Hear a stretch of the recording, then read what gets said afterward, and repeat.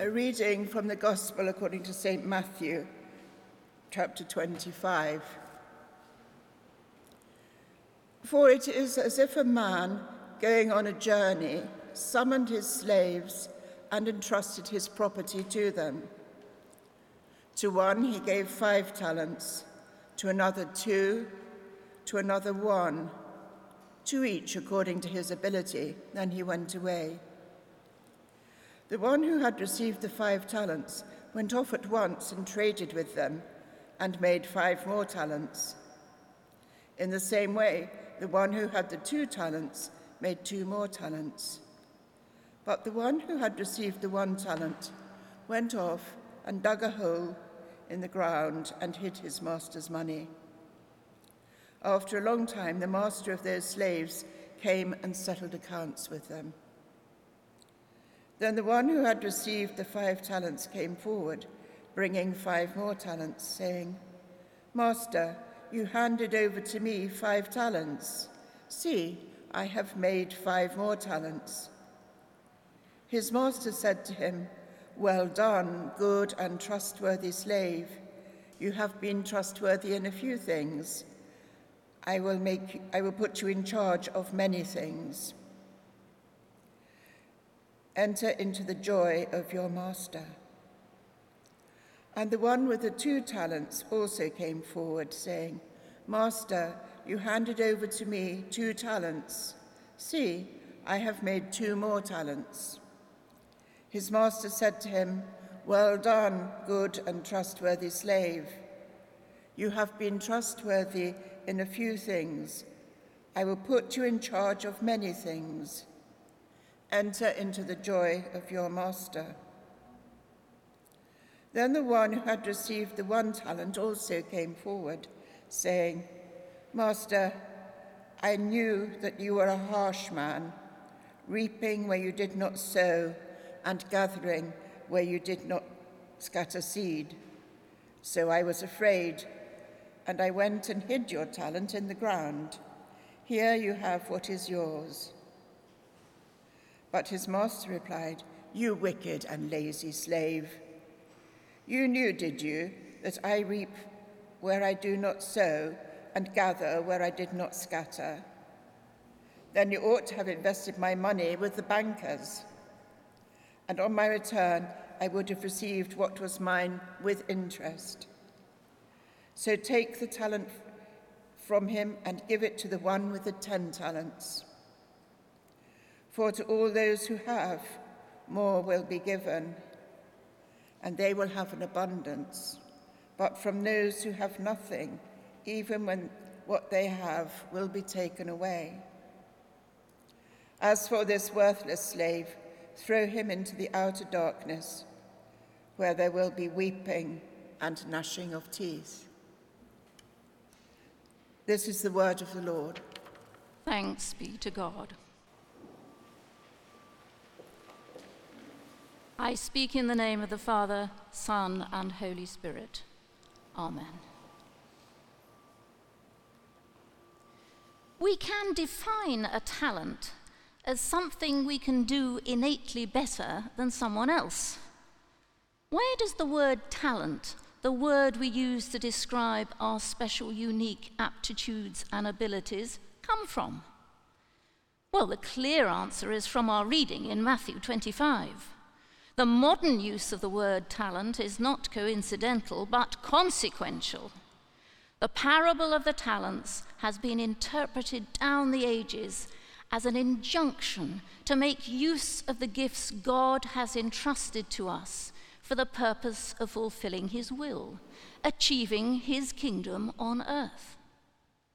We have taken the word talent beyond the Bible to cover a very different and personal type of gift. Historically, a talent was widely recognized as a very substantial amount of wealth.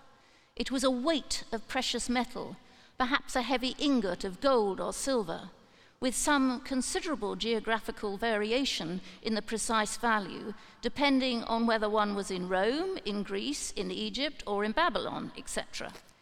And just as there was variation in the precise nature of a talent in Jesus' time, So there is also wide variation in the nature of talent when we apply the word to ourselves using its modern meaning.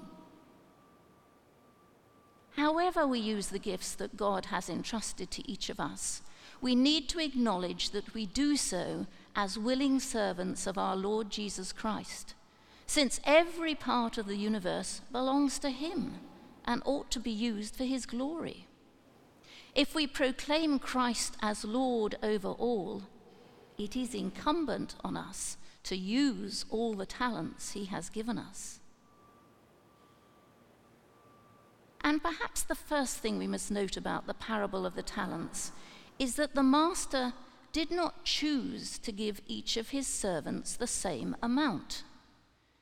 Jesus seems to be acknowledging the unfairness of life. He suggests that the starting position may not be the same for all. Some of us have more ability and perhaps also more opportunity to use our talents than others. So whether we have 5 talents or 2, if we are able to achieve 100% gain, we are to be congratulated equally. If we have abundant talent and are provided with opportunity, God expects more from us. Talent is not to be wasted. Talent is entrusted to us, just like the master putting money into the care of his servants. The gifts we are given are not to be buried out of fear or laziness. We are expected to use our talents as well as our wealth for the benefit of our fellow man, and thus for the benefit of God's kingdom and his grace. Say we had been given the innate talent to play the violin exquisitely well. Would it be sufficient to occasionally pick up the instrument, perhaps somewhat reluctantly, in private, and play something very simple? Recall our reading today. Should we not be working hard to master concertos and to build up a repertoire for public enjoyment? Should we not be joining up with others with talent given to play different instruments? Similarly, if we have a talent for painting, for poetry, for IT, for acting, for management, and so on, should we be prepared to waste the innate ability we have been given? Yes, without doubt, talents can be wasted because of a poor starting position. How many would-be landscape painters never laid their hand on a paintbrush? How many would-be talented musicians were never given the chance to lay their hand on a musical instrument? What brilliant talent was lost on the battlefields of the First World War 100 years ago? But given the chance, the opportunity, as was the servant given the 1 talent, we should use it. We are supposed to invest what we have been given. Note the first 2 servants are praised for being faithful. They were not praised for being shrewd or effective or even profitable.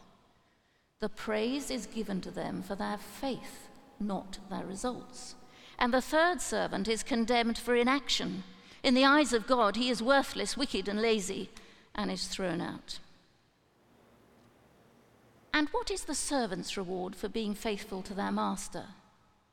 They were certainly not working for their own benefit. After all, it was not their money. Their true reward is to share their master's happiness, the happiness in growth and in serving others. So when we create wealth for others or help other people grow, we can feel joy, and that creates increase for ourselves, the happiness of a job well done. And in the context of our beautiful church here and your own Christian life, do you have a talent that could be invested here in St. Stephen Walbrook? The tasks within this beautiful building are innumerable, from ringing the bell for worship that you heard today, reading the Bible in our services, which happened today, to leading prayers, offering your IT skills, marketing expertise, accounting skills, administrative skills, or just by being a welcoming face at the door. Whatever your talent, and I'm sure that all of you here today have some special ability, are you investing it well? Are you the servant given 5 talents 2 talents, or 1 talent? Amen.